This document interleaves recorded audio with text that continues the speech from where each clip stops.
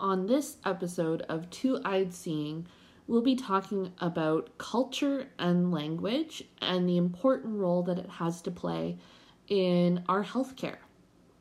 Hello, Sago, and welcome. You're listening to Two-Eyed Seeing, bridging the Western and Indigenous understanding of health, healing, and life. I'm your host, Dr. Sarah Connors, naturopathic doctor and birth doula and knowledge seeker of Mohawk and European ancestry. Each week, I will be bringing you information about health and wellness from both perspectives so we can learn and grow together as we journey through life on this place we call Earth and Turtle Island. Hello everyone, and welcome back to another episode of Two-Eyed Seeing. As I mentioned, we will be talking today more in depth about culture and language and the important role that that plays in our healthcare. And I know many of you probably haven't really thought too much about the impact of culture and language when it comes to how we access our care, unless you speak another language than English or French. And arguably, probably you even have some issues if you're predominantly a French speaker in Canada. The reason I wanted to bring this up is I feel that when it comes to so many things for our Indigenous communities in Canada and other places too, but obviously I know Canada best being a Canadian, is that there's really not this understanding, and that's predominantly why I chose the name Two-Eyed Seeing.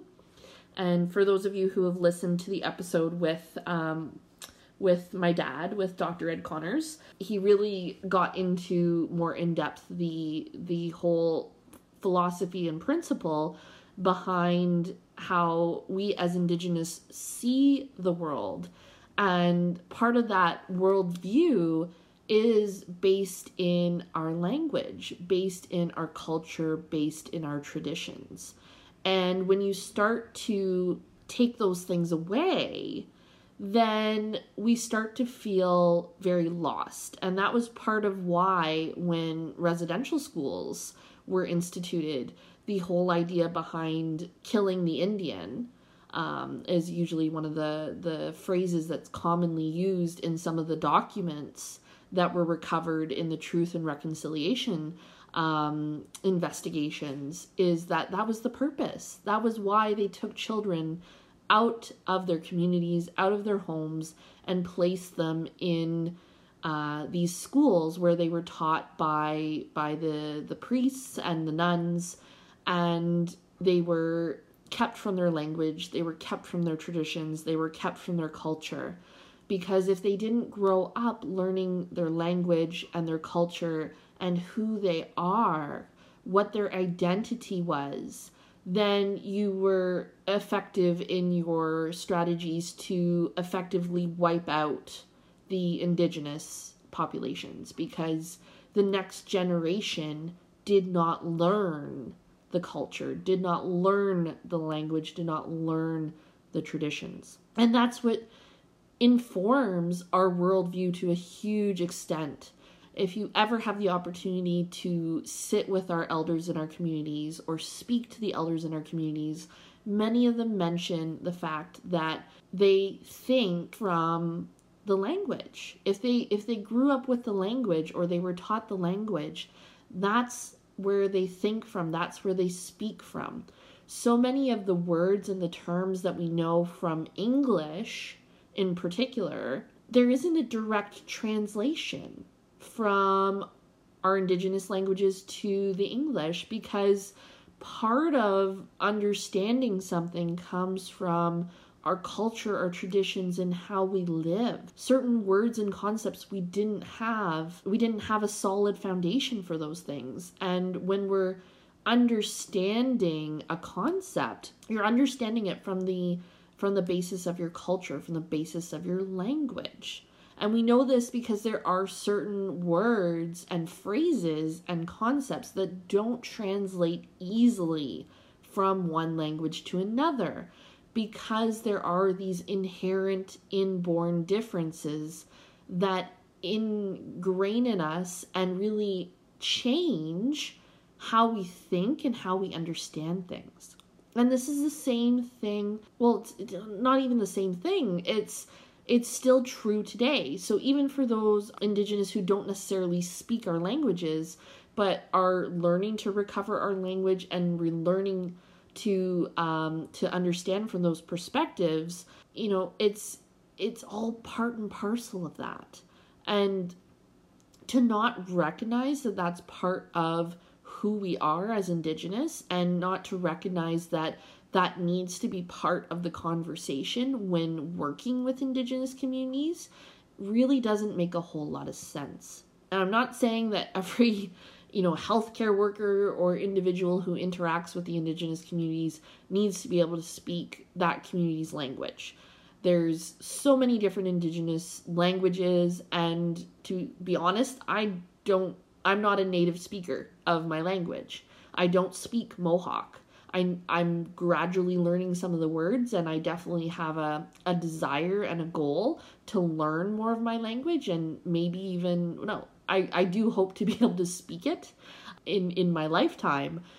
However, the point I'm trying to make here is that really does make a difference in how Indigenous tend to see the world, and where our worldview comes from, and understanding that when you start to learn about our languages, so much of our languages are inclusive. They talk about the community. They talk about us as a whole. They talk about Mother Earth. They talk about all of these concepts being very intertwined. Even if you look at the Truro Wampum, which is the basis of the first treaty that we know of in North America, and again, if you go back to the episode with Dr. Ed Connors talking about the concept of two-eyed seeing, he goes into this a little bit as well. As long as the grasses are here, the waters flow, we travel down the river together, is a very, very shortened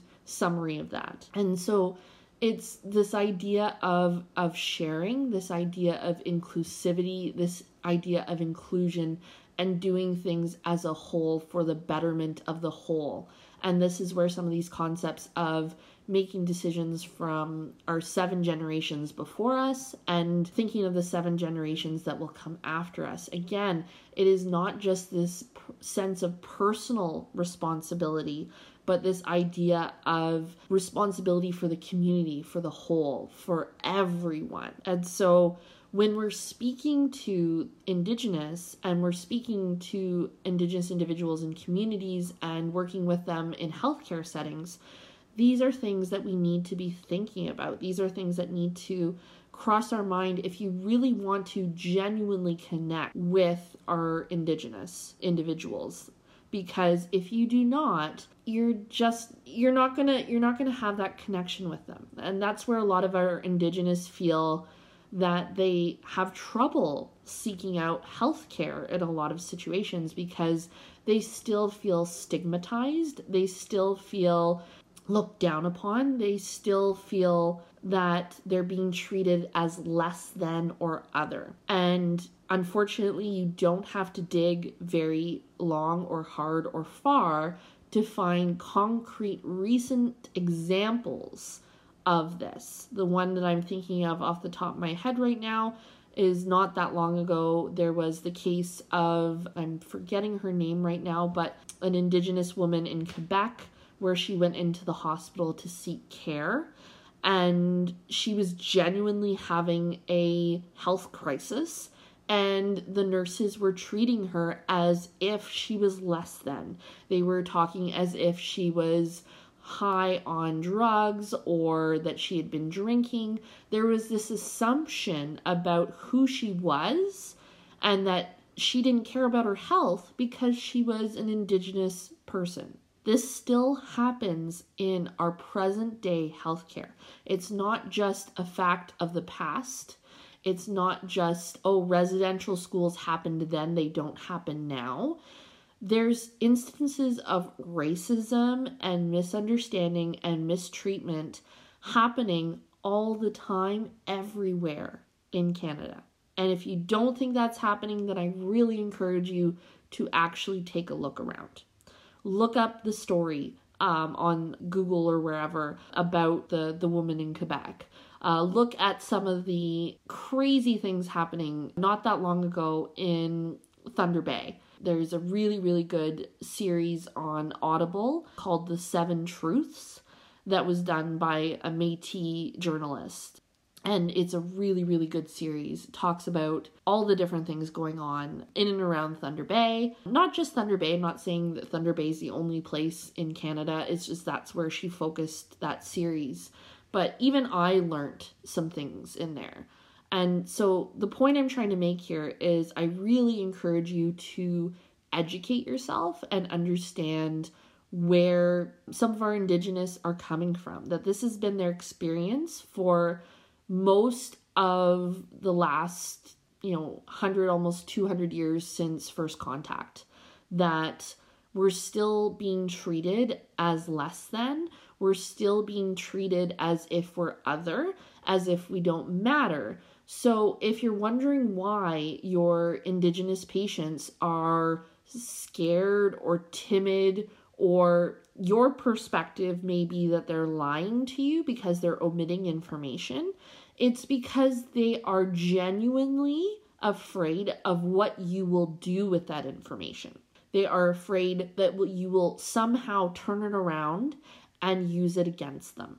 So if you are serious as a healthcare provider about connecting with your Indigenous patients, with making a difference in the Indigenous communities, you need to be aware of these kinds of things. You need to be aware of where this comes from.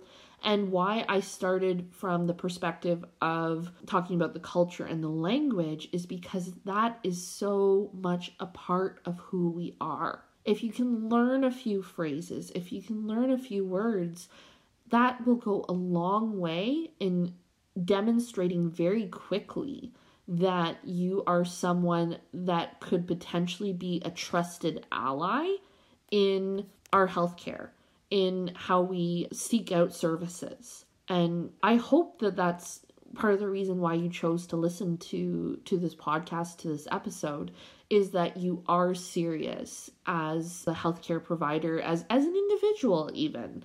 Obviously, I speak more from the healthcare perspective, being a naturopathic doctor and interacting with and alongside the Western medical system and seeing how that works. And unfortunately, that's still a really big gap in terms of how we care for each other and how we care for our Indigenous communities in Canada. Obviously, as you can tell, and anything really, we still have a lot of work to do.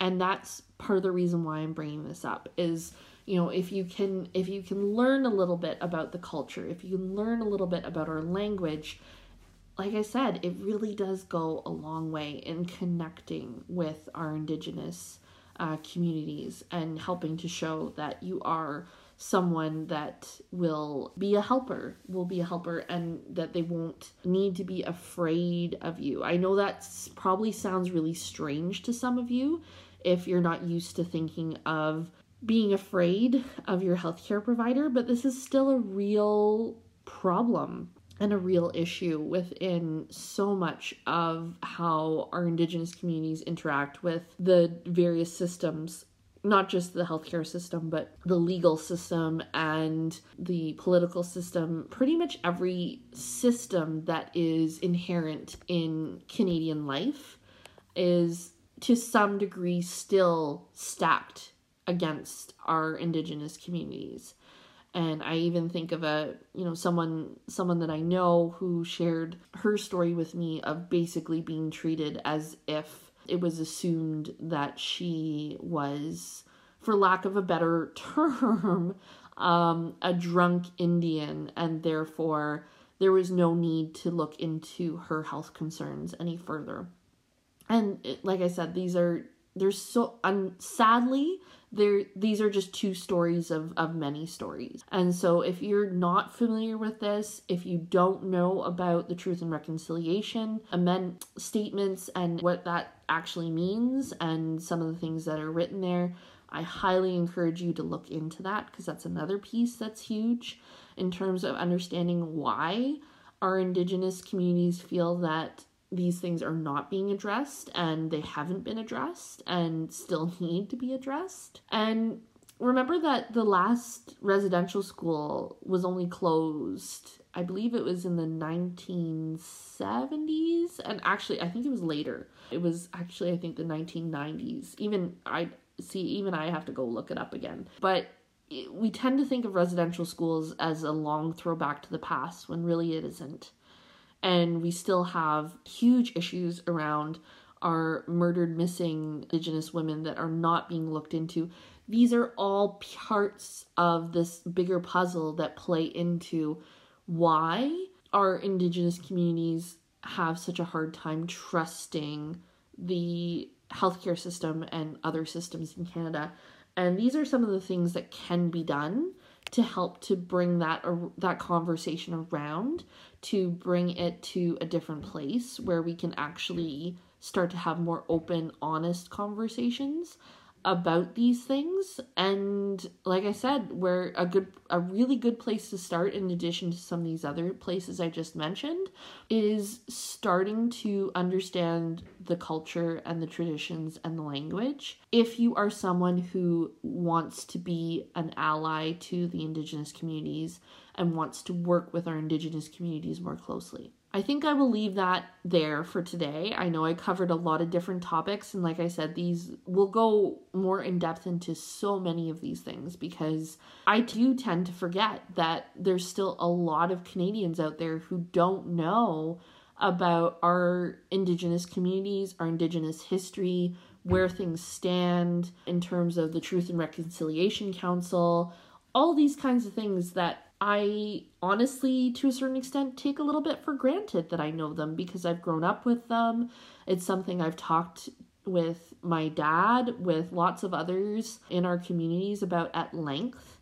And so I'm really hoping that this ends up being a resource for those of you who do not know these things and do not understand where our Indigenous communities are coming from when we say that we're tired and we're frustrated and we still don't feel like we can wholly trust the medical system and other systems in Canada.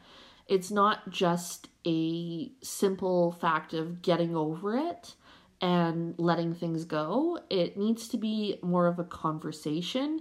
It needs to be more of an understanding.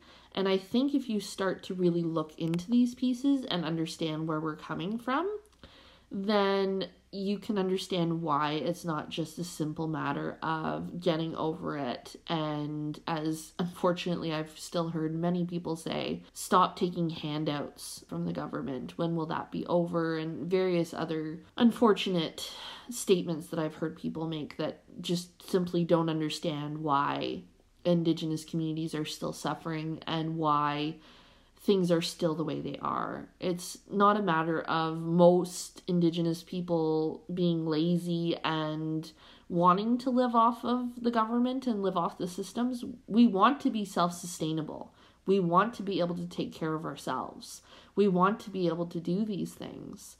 And if you actually legitimately want to be a part of the conversation and a part of the solution in this regard, then I highly encourage you to look into these things and really educate yourself on what it is that's going on, what has happened in the past, and how that informs where we are now and where we are going if nothing changes. That being said, I really do hope that helps to highlight some things for you and helps to open up some of these concepts for you. If you have questions about it, if you have comments about it, as I've said before, please do leave them. It really does help me to understand what content is connecting for you, what sorts of things that you want to hear about. I'm always happy to take your suggestions. With that, I hope you have a great day and a healthy day, and I will talk to you guys again soon.